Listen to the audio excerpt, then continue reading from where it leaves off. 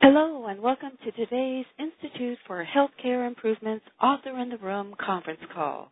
My name is Pamela, and I'll be your conference operator for today's call. Right now, all participants are in a listen-only mode. Later, we will conduct a question-and-answer session, and instructions on how to participate will follow at that time. As a reminder, this call is being recorded. If you should need operator assistance at any time, please press *0 on your touch-tone phone. I would now like to introduce your moderator for today's call, Dr. Chuck Kylo. Dr. Kylo is CEO of Greenfield Health in Portland, Oregon, a fellow with the Institute for Healthcare Improvement, and a practicing internist. Dr. Kylo, you may go ahead, sir. Thank you, Pamela, and welcome, everybody. Greetings once again to Author in the Room, a monthly program sponsored by JEMA, the Journal of the American Medical Association, and IHI, the Institute for Healthcare Improvement. We're delighted you could join us today. My name is Dr. Chuck Kylo, and I'll be your moderator for today's call. We're delighted you could join us. As you know, Author in the Room calls are designed to translate new knowledge, what is published in a recent JAMA article, into actionable steps that can improve clinical practice and patient care. Author in the Room occurs on the third Wednesday of every month at 2 o'clock p.m. Eastern Time, with the next call being on Wednesday, October 15th. The article for that call will be Prevalence of Symptomatic Pelvic Floor Disorders in U.S. Women, with the lead author being Dr. Ingrid Nygaard, published in the September 17th issue of JAMA. So we look forward to you joining us on that call. Today, our featured author is Dr. George Nurnberg. We're delighted to have Dr. Nurnberg join us today. Dr. Nurnberg's article, Sildenafil, Treatment of Women with Antidepressant-Associated Sexual Dysfunction, was published in the July 23rd issue of JAMA. Welcome, Dr. Nurnberg. Thank you. Dr. Nurnberg is a professor of psychiatry and the executive vice chair and director of clinical research in the Department of Psychiatry at the University of New Mexico Health Sciences Center and School of Medicine. He has served as principal investigator for numerous studies on depression, anxiety, personality disorders, Alzheimer's disease, and other topics. And we are, again, delighted to have Dr. Nurnberg with us today. Again, one purpose of Author in the Room is hear directly from the author. Dr. Nurnberg will provide an overview of his article in just a minute. And after that, we will discuss your experiences in this topic area of treatment of sexual dysfunction in women with on antidepressants. And we will talk about Dr. Nurnberg's studies and the implications of it. At this point, I'd like to turn to Dr. Nurnberg, and he will provide approximately a 10-minute overview of the article. Dr. Nurnberg. Thank you very much. Maybe for a little context, what I'll start with is really the issue of that in 1998, which was really when the first PDE5 inhibitors were released, there was a great deal of attention towards the issue of treating sexual dysfunction, and that there seemed to be for the first time an oral medication that was available to men with erectile dysfunction. What was interesting about the release of this, sildenafil was the first, and then we've had two other compounds, tadalafil and vardenafil, to follow. What was particularly interesting to us in terms of this new development was that actually these compounds were based on using nitric oxide and implementing nitric oxide in its role as endothelial relaxing factor, and that by bringing increased blood flow, treatment effects that would be beneficial to patients with erectile dysfunction could be derived from that. So we had a novel mechanism dealing with novel signaling techniques to treat what up to that point in time was a condition that there were very few treatments for that really had any demonstrated effectiveness. We became interested in that from the point of view of antidepressant sexual dysfunction, particularly SSRI sexual dysfunction. I think what made it particularly relevant is that SSRI sexual dysfunction may well be sort of a prototype of one of the problems that we're seeing now in terms of medicine, the importance of side effects in terms of healthcare outcomes. that while so much of research is focused on efficacy, I think we're now beginning to see more and more that what our patients need is drugs that are effective. So having medications that work for the primary disorder but that cause side effects that make people prematurely discontinue their medication becomes a severe impairment to being able to manage patients effectively.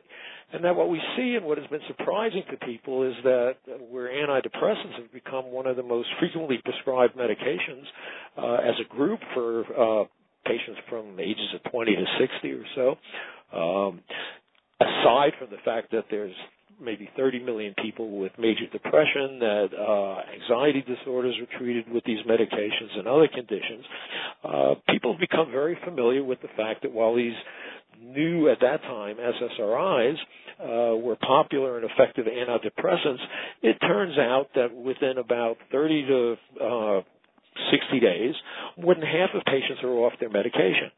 Patients who discontinue their medication, and I say in that sense major depression is also a good model for looking at how we treat chronic medical conditions where people need to be treated for an acute phase, but then one of the essential treatments is being able to maintain patients in remission and prevent recurrences.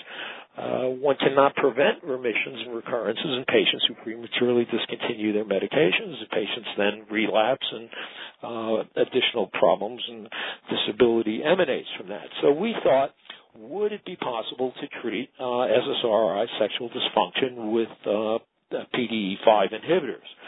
Now, the reason that we were looking for that was many strategies have already been proposed in about 40 years of use of antidepressants for treating antidepressant sexual dysfunction. People have talked about antidote medications. I think just about every one of us in medical school at some point in time had learned about yohimbine as possibly being a treatment for sexual dysfunction, switching antidepressant medications if the patient develops sexual dysfunction and onto another antidepressant, adding other antidepressants. There was a whole marketing thrust from one of the antidepressants, bupropion, actually based much of its marketing on the fact that this is an antidepressant that could be added or substituted for an SSRI to deal with antidepressant sexual dysfunction, avoidance, drug holidays, so many strategies. And there's literally thousands of articles and in the form of review articles, et cetera, that talk about this. What was really shocking to us was that when we reviewed the literature, out of these thousands of open-label and anecdotal reports, there were probably less than 30 double-blind placebo-controlled trials that tested any of these modalities, things like bupropion or switching, and et cetera. When one looked at the few trials that there were, actually until about 2000, there wasn't even a single double-blind placebo-controlled trial of yohimbine conducted. When we reviewed the literature and looked at all of the trials that were out there, there was not a single one of these treatments that was able to show in randomized clinical trial significant clinically meaningful efficacy for treatment of SSRI sexual dysfunction. So that gave us further impetus to try the PDE5 inhibitors. With the early trials of sildenafil that came out, and this was actually one of our first papers back in 1999 or 2000, the pivotal trials that looked at sildenafil among various causes of erectile dysfunction, which included depression, cardiovascular disease, et cetera, and all the things that people are familiar with, prostatectomy patients, diabetes. What we noticed was in all of those trials, when one looked at the data, besides there being a highly significant effect over placebo in treating erectile function, there also was a significant effect for orgasm function. So orgasm function also improved in those trials. And we thought that was a particularly interesting signal because what we also, as many of you know, that one of the hallmarks of SSRI sexual dysfunction is actually complaints of problems with orgasm, particularly orgasm delay. And that orgasm delay very likely, we thought, could be a cause of the erectile dysfunction. So after doing an analysis of the data and finding in those trials of maybe 3,000 patients, there were probably 120 patients who were on SSRIs in the original pivotal trials. We pulled those patients out, looked at it, and indeed they also had significant improvement in orgasm delay in addition to their difficulties with erectile function.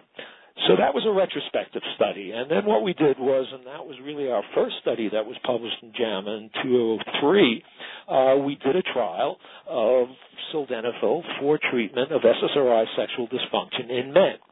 And that trial used the standard criteria, very similar in protocol. In fact, the protocol of the female study that we did was modeled right after that, so we would have some comparability in terms of looking at the trials.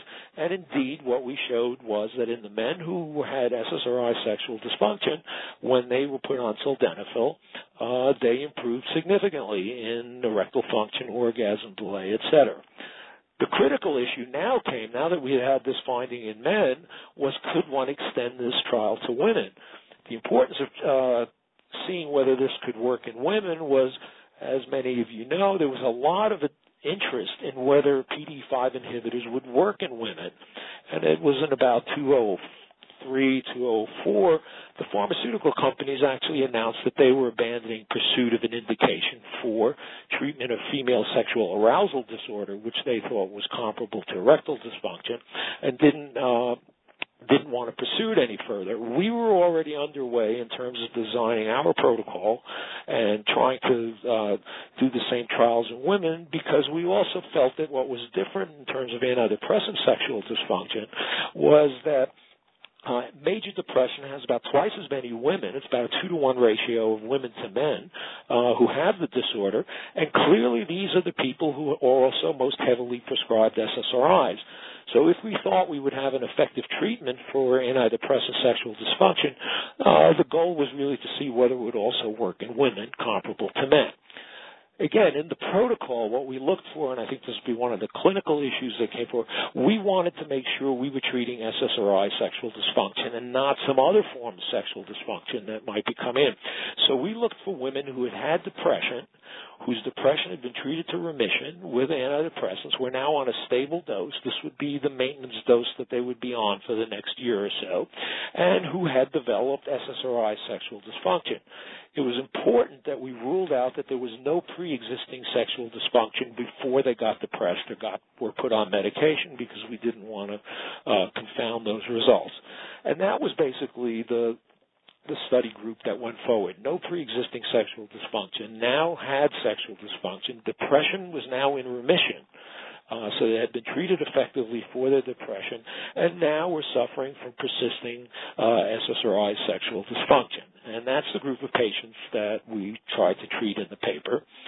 We had 100 patients, randomized them to sildenafil or placebo. They were to take the medication 2 hours or so before anticipated sexual function, and so it was on a PRN basis, and people started with 50 milligrams. If the 50 milligrams didn't work, then after a couple of visits, they could be increased to 100 milligrams. So again, same dosing as we had used in the male study, and essentially that was the study. When we analyzed the data, as you might have seen in the journal article, there was significant effect in overall sexual function, comparing the sildenafil group compared to the placebo group. And also, what was interesting for us was that orgasm delay was really the significant domain function that showed clear improvement in a statistically and what we felt clinically meaningful manner. So we were able to demonstrate essentially the equivalently comparable results to what we had found in the men. One extra issue with the female study that was not in the male study was that because there had been so much discussion about the role of hormones in female sexual dysfunction, we also took hormone levels in our patients, really from the point of view of trying to ascertain whether there was a difference in hormones that might account for the difference in overall results. And what we actually found, which was quite interesting, that it was basically the patients all had hormone levels within normal range, and that with treatment, hormone levels essentially stayed in the same range. And so therefore, we concluded really that it was not hormones that were a confounding factor in our treatment results, but it did show that of the women who responded compared to the women who didn't respond to treatment, irregardless of whether they were on drug or on placebo, that the women who were responders had somewhat higher testosterone levels within normal limits for both groups and had higher thyroid hormone levels. And so essentially what we were able to show now was that this study fairly well replicated what we had found in the men. And I think that what we really do now have is in comparison to other studies both in men and women, it really does appear the PDE5 inhibitors seem to be the first group of agents that have clearly shown an evidence-based manner with randomized clinical trials that they can be effective for treating SSRI sexual dysfunction. And that's it. So I think we can throw that open for questions. Okay, very good. For those of you who have a question, please press star 1 on your touch-tone phone, and your questions will be answered in the order that they are received. Pamela? If you are, yes, sir. Okay, go ahead. Go ahead and finish that, and then I just have a few more things I want to say before we get people in the queue. Okay, excellent, sir. So you want to go ahead and finish your instructions. Okay. If you are using a speakerphone, you must pick up your handset before pressing star 1 to register for a question. If at any time your question has already been answered, please press star 2 to remove yourself from the question lineup. Please go ahead, Dr. Kylo. Great. Thanks, Pamela. I really appreciate it. We do want to thank you, Dr. Nuremberg, for the overview. We do want to stress how important you, the participants, your experiences are in these calls.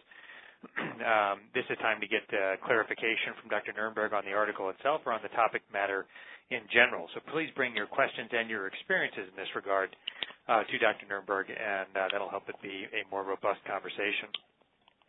One note, the call is being recorded and will be made available on the IHI and JAMA websites as streaming video or streaming audio or podcast. Complete details and instructions are available under the program section of IHA.org. And prior author in the room calls are also available on those sites. Lastly, there may be members of the press who are present on the call on a background basis only. So now we want to turn to what the research suggests about changes in clinical practice, changes that clinicians can make in this area. And we want to, again, talk about your experiences and address your questions in this regard. So now we will turn to your questions, as Pamela has instructed. You can hit star 1 to get in the queue, and we will proceed. So, George, I'll go ahead and get things started here. And I think it's a great article, and it alludes to a much bigger issue, as you talked about in your introduction, about, I hate the word compliance, but we all know what it means, about compliance with antidepressant management in general, since sexual dysfunction is one critical reason that women stop taking their antidepressants. In general, can you just outline the various strategies that are currently used for management of antidepressant-associated sexual dysfunction, and just a brief overview of the literature that substantiates that, or maybe the lack of literature that substantiates that? Yeah, it really has been more of a lack of evidence-based literature. But most of the reports have really been open-label reports, clinical vignettes, case reports, and such. What I was trying to say is really if one breaks it down into groupings, there's this antidote approach. The antidote approach has really relied on using agents that are either, for instance, serotonin agonists or antagonists or partial agonists. And I think some people who are familiar with it will have heard of cyproheptadine, for instance, is a 5-HT antagonist, mianserin, granisetron, buspirone, those kinds of compounds. Then there's also been the look of non-serotonergic agents, and that's gone to things like amantadine, which are dopaminergic agents, even using ginkgo biloba, which is an herbal, which is thought to have some nitric oxide precursor capacity, methylphenidate stimulants like amphetamines, and then even some newer approaches have been things like tianeptine, which is a presynaptic serotonin uptake increasing agent, roperidol, the compound now that's being used for restless leg syndrome because that has T2 dopamine agonism. So it's been this whole grouping. I think what's important about the grouping sort of comes out of sort of a reverse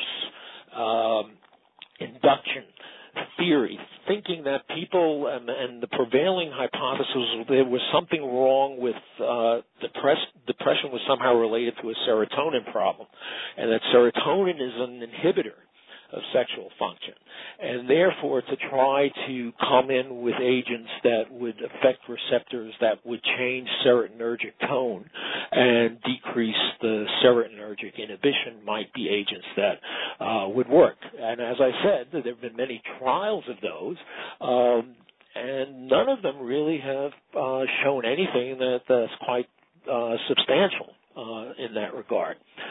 The other approach is an augmentation approach, which is similar, which takes from the antidote approach, and that uses a compound, and I think probably the best known of these is bupropion.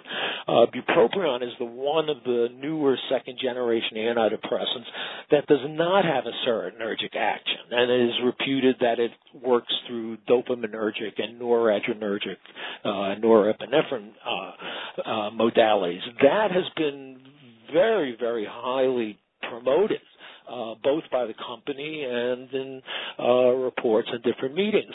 What's interesting about it, while that's probably the most commonly used technique by psychiatrists now, is to take a patient who is on an SSRI and responding well, is to add some bupropion to it. And that would be the augmentation approach as opposed to switching them off. In a way, they're sort of in regard, because one of the problems that comes up, certainly in managed care environments, is if you switch the patient to bupropion, if you augment with bupropion and it works, then the problem is now you have a patient on two antidepressants, and somebody might say, well, why do you have to have a patient on two if one would work enough? And there's sort of the implication, well, then you take them off the SSRI and leave them on the bupropion. There have actually been 4 industry-sponsored studies for bupropion up to high dose to add on, and actually none of them have had any statistically significant, clinically meaningful effect. There was one high-dose study that was done in women, and actually that study is interesting because what it showed was there was a slight increase in libido, but there was no statistically significant effect on either arousal, lubrication, or orgasm factor. So the bupropion studies, while highly promoted, really still lack any kind of evidence base. So other than those theories, I think one other theory that of these approaches that might be considered, and there is one study to really show that, which Dr. Harry Croft did, and who's one of the co-authors on this, was actually if you started patients at the beginning of depression treatment and put them on bupropion instead of an SSRI, there might be somewhat less of an orgasm delay effect in those patients. But it's not zero, and there was a difference. So you could avoid. So I say of those techniques, antidote, augmentation, avoidance, there is a little bit of something to say to avoid. But then again, one has to think about a different set of side effects that might come across with a non-SSRI antidepressant. And then probably the last grouping is perhaps a less pharmacological approach, and that has been basically, if one wanted to summarize that, there have been things like calling adaptation perhaps. One is putting patients on a drug holiday. So there was a report that suggested, well, patients could stop taking their antidepressant on Thursday, let's say if they wanted to have sex on Sunday, and go off the drug for a couple of days, have a sexual experience, and then go back on their antidepressant. That has some obvious implications. One is your math has to be pretty good for your timing, and the other has to do with, and I think that became more of a concern, was in a certain way that encourages noncompliance and non-adherence to medication. Another approach might be to adjust the dosage, and that would be to lower the dose of the SSRI. Now, again, that could happen. That could be helpful because SSRI sexual dysfunction is dose-related. The problem might be, though, one might lower the dose to a subtherapeutic level, and then that might be a problem. Another approach has been just to wait for it to go away, and there's about 10 to 15% of patients who probably have spontaneous remissions or adaptations if one wanted to do that. So those have been the basic strategies, and I think what's particularly interesting about this is that this is probably, I think, one of the strongest examples of where really opinion-based medicine has dominated. And now it's time for us to really start accumulating some evidence to be able to empirically support the different types of approaches. And I think, some people might say, well, there might have been signals in some of these other approaches, and that may be true. And I think we have to wait for studies there. I would assume that it's the most common approach right now, just in general practice, is to switch to a different SSRI. Yes, and I think that's a great point that you bring up, because I think there's a real hazard. See, I think,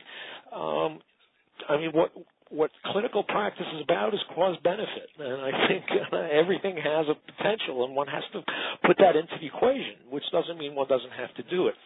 The problem with switching is, because people have felt there was no specific indicator for a particular antidepressant to put someone on, you would try one. And that was sort of the old rubric. Try one. If it doesn't work, put them on another one. And then that one will work. And they will all work about 60 to 70% of the time. Right. People have taken that information to conclude that the drugs are interchangeable. It actually proves that the drugs are not interchangeable. So, yes, you might get a patient better by switching, but you also have to consider the potential that you may now be switching to the patient to the first antidepressant that wouldn't have worked. So one might be switching a patient from the antidepressant to a drug that they might not have been responsive to in the first place, and that has a certain risk as well. Right. So there, one I think has to start to balance is, and I think that's in a certain way where I kind of lean to a kind of a good antidote approach, having trained in medicine before I went into psychiatry. I think when you get a patient responding well to their primary condition, which is really a potentially serious condition, and you finally find a drug that works, because now we're inundated with all these different classes of drugs. I mean, there's very few things we treat that we're not constantly being suggested different types of drugs for. The interchangeability of the drugs may not be that clear. And so, again, that would be something to keep in mind. So one might be switching the patient off a drug that's working well for them to treat a side effect. Then you're sort of throwing out the baby for the bathwater. Right. The point, though, I think with stress and all is it's really not an issue saying there's one treatment.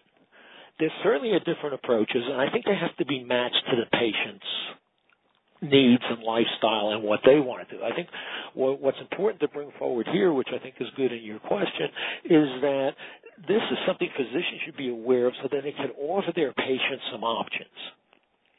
And patients could make choices within those options. I think it's incumbent on the doctor to be able to have some sort of empirical evidence available to tell the patients what the different chances of different kinds of approaches are for working. And I think they can discuss that together. Because I think what we've also seen is the biggest problem with particularly sexual side effects, and that's in treating hypertension and cardiovascular disease, is patients are not comfortable talking about this to their doctors. And it seems that doctors aren't comfortable asking about it or listening for it. And so much of this happens by people voting with their feet. The people just stop taking their medication, disappearing. So what I would bring forward, which you're saying in your question, is the doctor should say, here's a medication I'm going to try. If you get side effects, don't stop the medication. Tell me about it, and we can sit down together and come up with some options for you. Great. All right, super. Pamela? Yes, sir. We do have a question, and it comes from the office of Pfizer. Please proceed with your question or comment. If you can just give us your name as you do, that would be great also. Yes, hi, this is Gary Comstock. I'm a Pfizer medical director.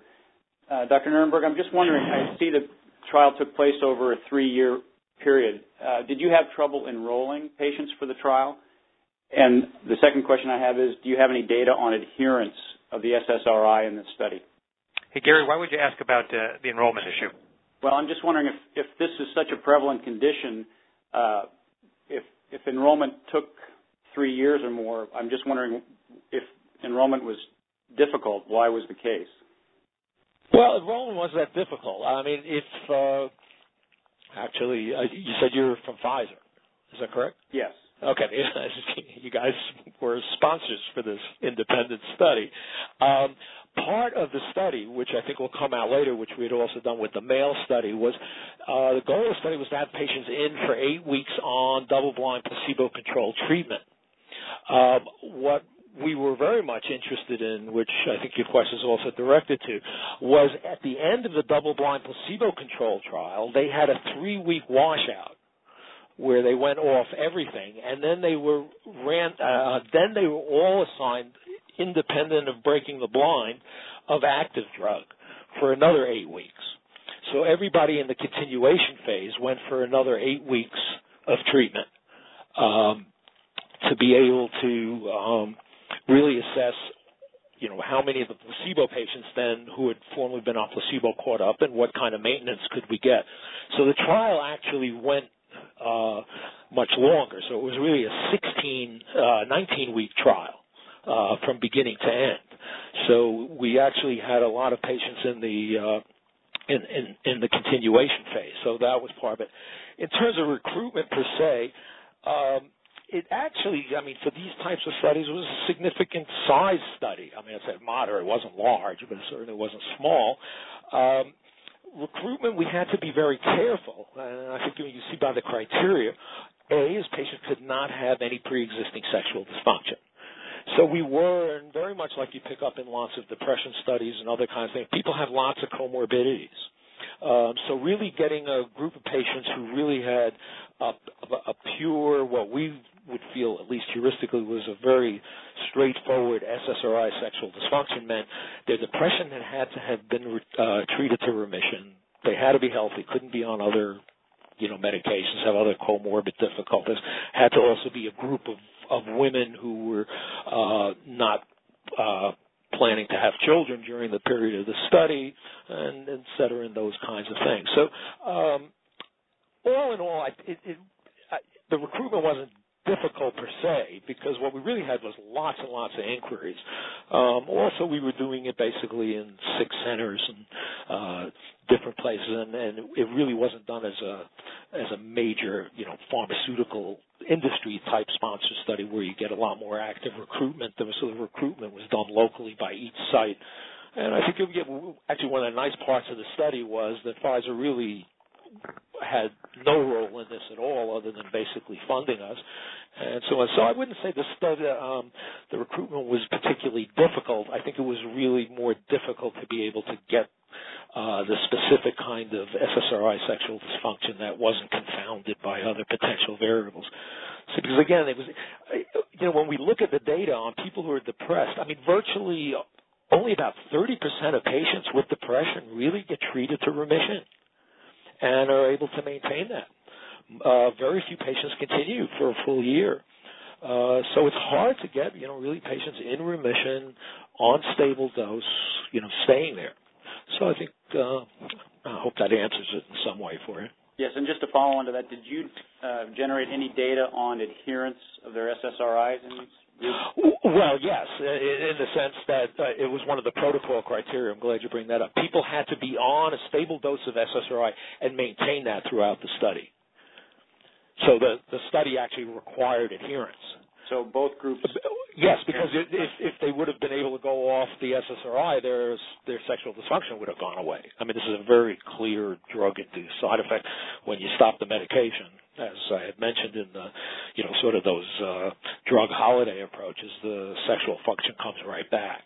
So we actually, adherence was the requirement, was a protocol requirement. Anybody who's changed dose or stopped would have to go out of the study. Okay. Thanks very much. Sure. Really good questions. Appreciate that, Gary.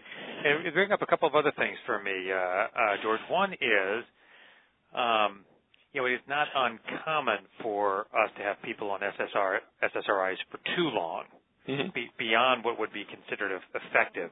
That a trial of a taper once somebody is effectively treated is worth doing. And I frequently, as we get new patients, they've been on SSRIs for years and nobody's ever tried to taper them off. Right. So thoughts on that? Well, there's a lot of discussion on that. The discussion on that is that basically all of the psychiatric guidelines say that once a patient who's had depression and is treated effectively, they should be on at least 6 to 9 months of maintenance treatment before taking them off. So that would be the case for one. For the first episode.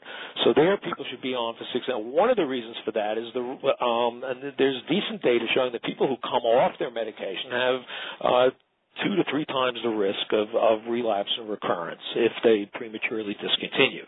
So there is a data that suggests at least 6 to 9 months for the first episode. Patients who've had more than one episode, that becomes more problematic. I mean, so there are recommendations that people who've had more than one episode really may need to be on it for life. So let's say somebody's had 2 or 3 episodes. One of the issues I think has to be kept in mind with major depression is this is an illness that gets worse as you get older. So that people, let's say a person has their first depressive episode mid-20s, they may go to age 35 or 40 before they have their next episode. So episode 2 might be, very significantly distant, and I think you bring up, should somebody then have to be on for 15 years of drug, and that doesn't make a lot of sense. But then when depression happens again in middle age, then those episodes start coming quicker. And so as you get into patients who are older, who've had multiple episodes, these are the patients who are likely to need to stay on.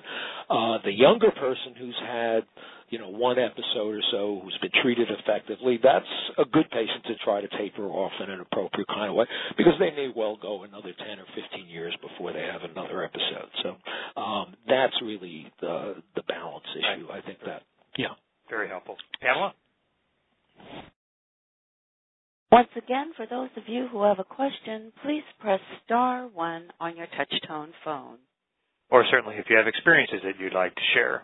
And if there's nobody in the queue at this time, George, the other thing that I would ask would be, I think one of the things that you didn't mention would be just the data on the value of exercise as a primary treatment for depression. And secondly, the data on exercise to help to counteract the sexual dysfunction effects of the SSRIs. Oh, well, yeah. Exercise in terms of, I think what we're, to really underscore, bona fide major depression. And I think that becomes the issue of where it depends on where you're viewing patients, whether you're viewing patients in a tertiary setting of, let's say, psychiatrist in a specialty practice, or in the primary care area where one is seeing patients. And sorry, patients who meet criteria for major depression, I think at this point, with all of the evidence and all of the data out there, this is a serious medical disorder that needs to be treated, and it needs to be treated pharmacologically. Where sort of the cutoff points come to some extent, what the data would show is what's the severity of the depression. So for a severe depression, HAM scores, however one wants to assess that. Certainly suicidal ideation, things like that. Severe depression really needs to be very aggressively treated with antidepressants, and there really, I don't think, is any legitimate substitute for it. I think we went through a lot of this sort of as the paradigm shifted from the psychoanalytic, psychodynamic paradigm in psychiatry to a more biologically based one. There literally were malpractice cases that were settled around the issue that, for instance, psychoanalysis could not substitute for drug treatment. Right. So in a severely ill depressed patient, absolutely should be on antidepressants. Then when you start getting into the milder depressions, though there is now some very reasonable data, even things like cognitive behavioral therapy and psychosocial treatments, things like being active, even in cognitive behavioral and interpersonal therapy. So different kinds of talking therapies, as well as, and I think part of the issue that you're bringing up there, things like exercise, attacking the somatic symptoms of depression in an effective way can be very helpful. I think what you bring into is the questions, and this was done in one of the male studies. There was actually a study done in France. It was the opposite way around. Stuart Seidman did a study on, these were men with erectile dysfunction, for instance, who had come into urology clinics who were depressed. I mean, these were people who had significant depression, HAM scores of 17, 18. Which would be considered a moderate depression. Those men, when their erectile dysfunction was treated effectively, in this case with sildenafil, not sildenafil being an antidepressant, when their erectile dysfunction got better, their depression got significantly better. So treating depression secondary to, or in association with other kinds of things by treating the primary disorder, can also have a significant impact and effect on depression. So, things like exercise, focusing, commitments, and things like that do have a role. And I think the covariant to what you're asking is also to simply take a patient who's depressed, whether it's in a primary care setting or whatever, and just put them on medication without the other issues, things like exercise, taking care of themselves, who are they talking to, what are their relationships like, what are they doing with their life in terms of coming up with interests, and that. Medication alone is not effective either. So I think it's really treating the whole patient again. Great. Very, very helpful. All right, Pamela, anybody else in the queue? Not at this time, sir. Okay. And for others out there, we'd love to know your experience of how you have managed this issue of the antidepressant-associated sexual dysfunction, be it with sildenafil or otherwise. It would be helpful for us to hear that. And so, George, if you're giving us advice right now, thinking about our system of depression care, in particular in the primary care practice, we're starting. Obviously, women, as you stated, we're starting women on SSRIs day in and day out, obviously. Right. I'm assuming that you would recommend that we have some follow-up contact with them several weeks down the road, be it by phone or in a secondary visit. We ought to ask them specifically about their the sexual side effects. And then if they are, what would you recommend we do? Well, yeah, I think you're bringing up something really important, and I think we have to stress it here like we stressed it in the paper. This is not an FDA-approved indication.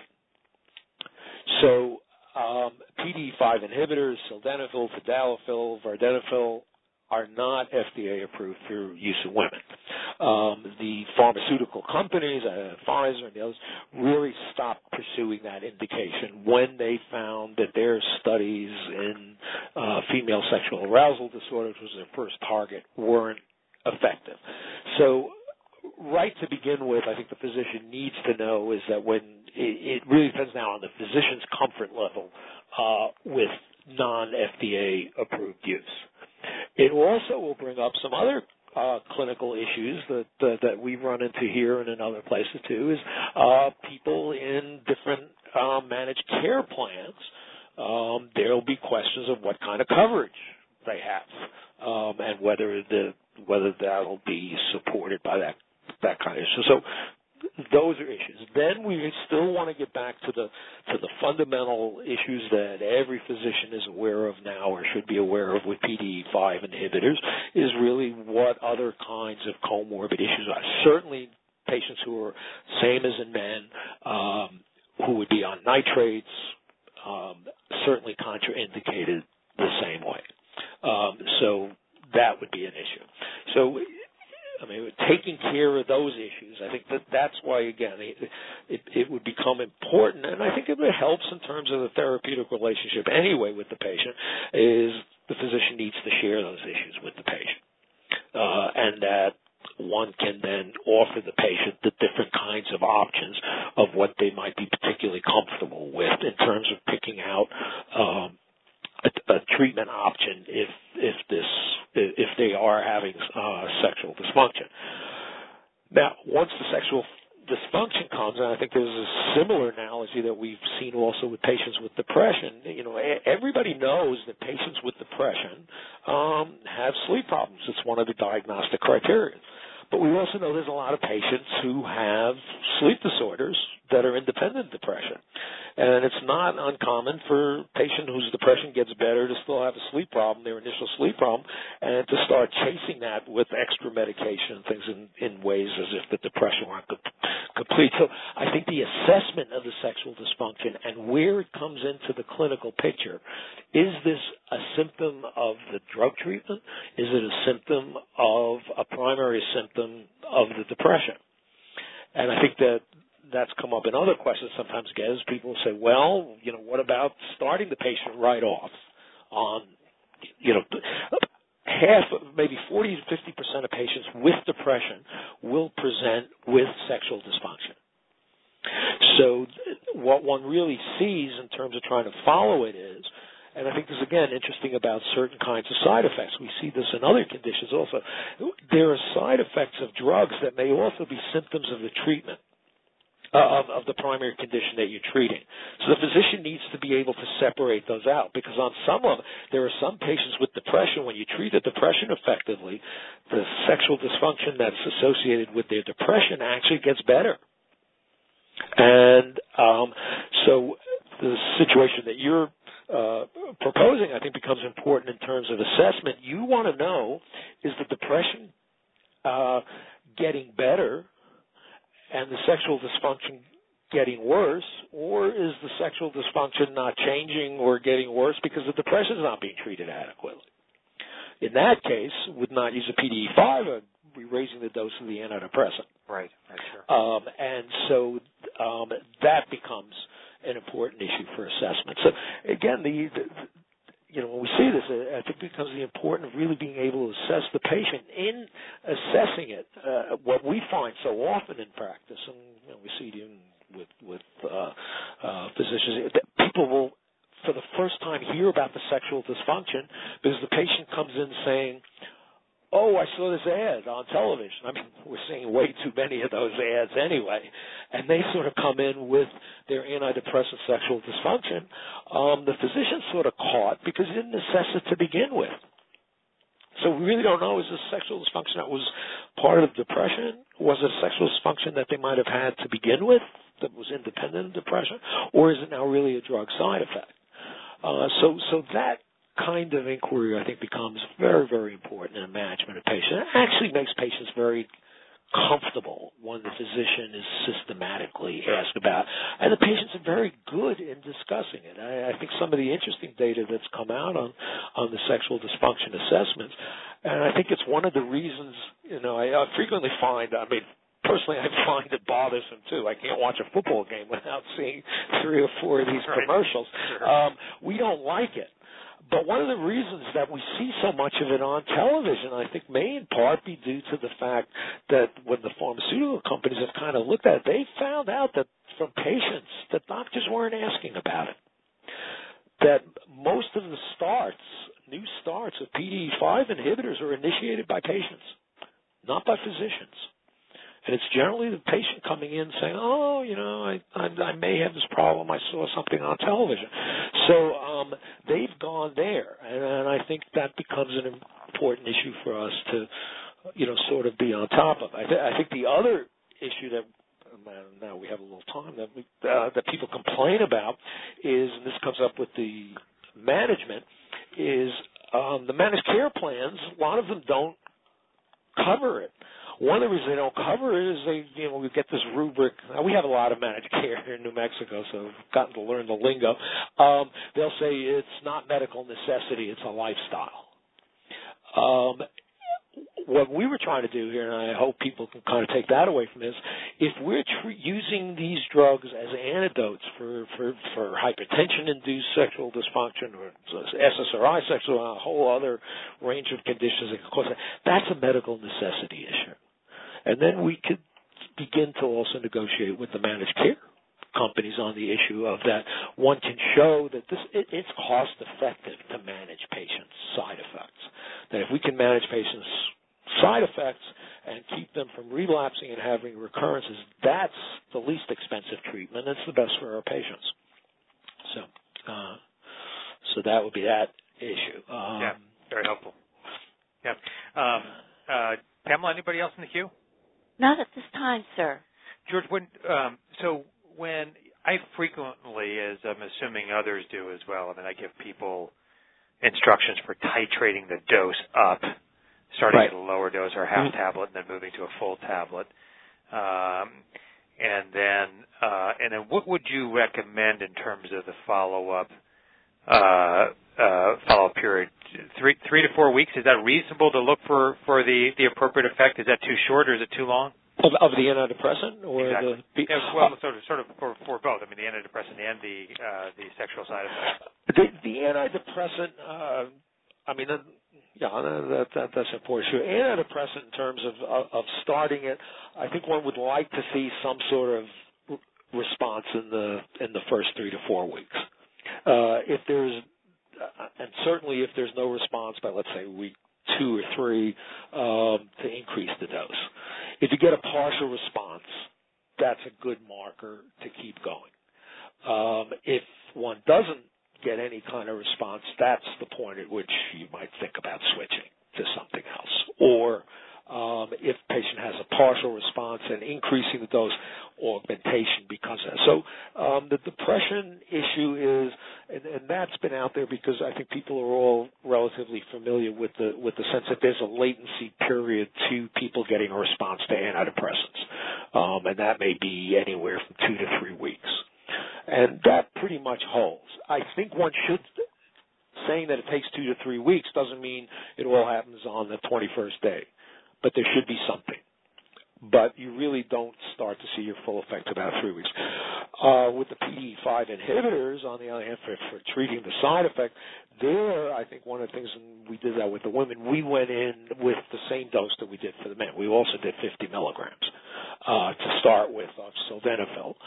So basically be the starting dose. And then after these drugs work, they either work or they don't pretty quickly, particularly in this kind of condition. And then we would go to 100 if 50 didn't work.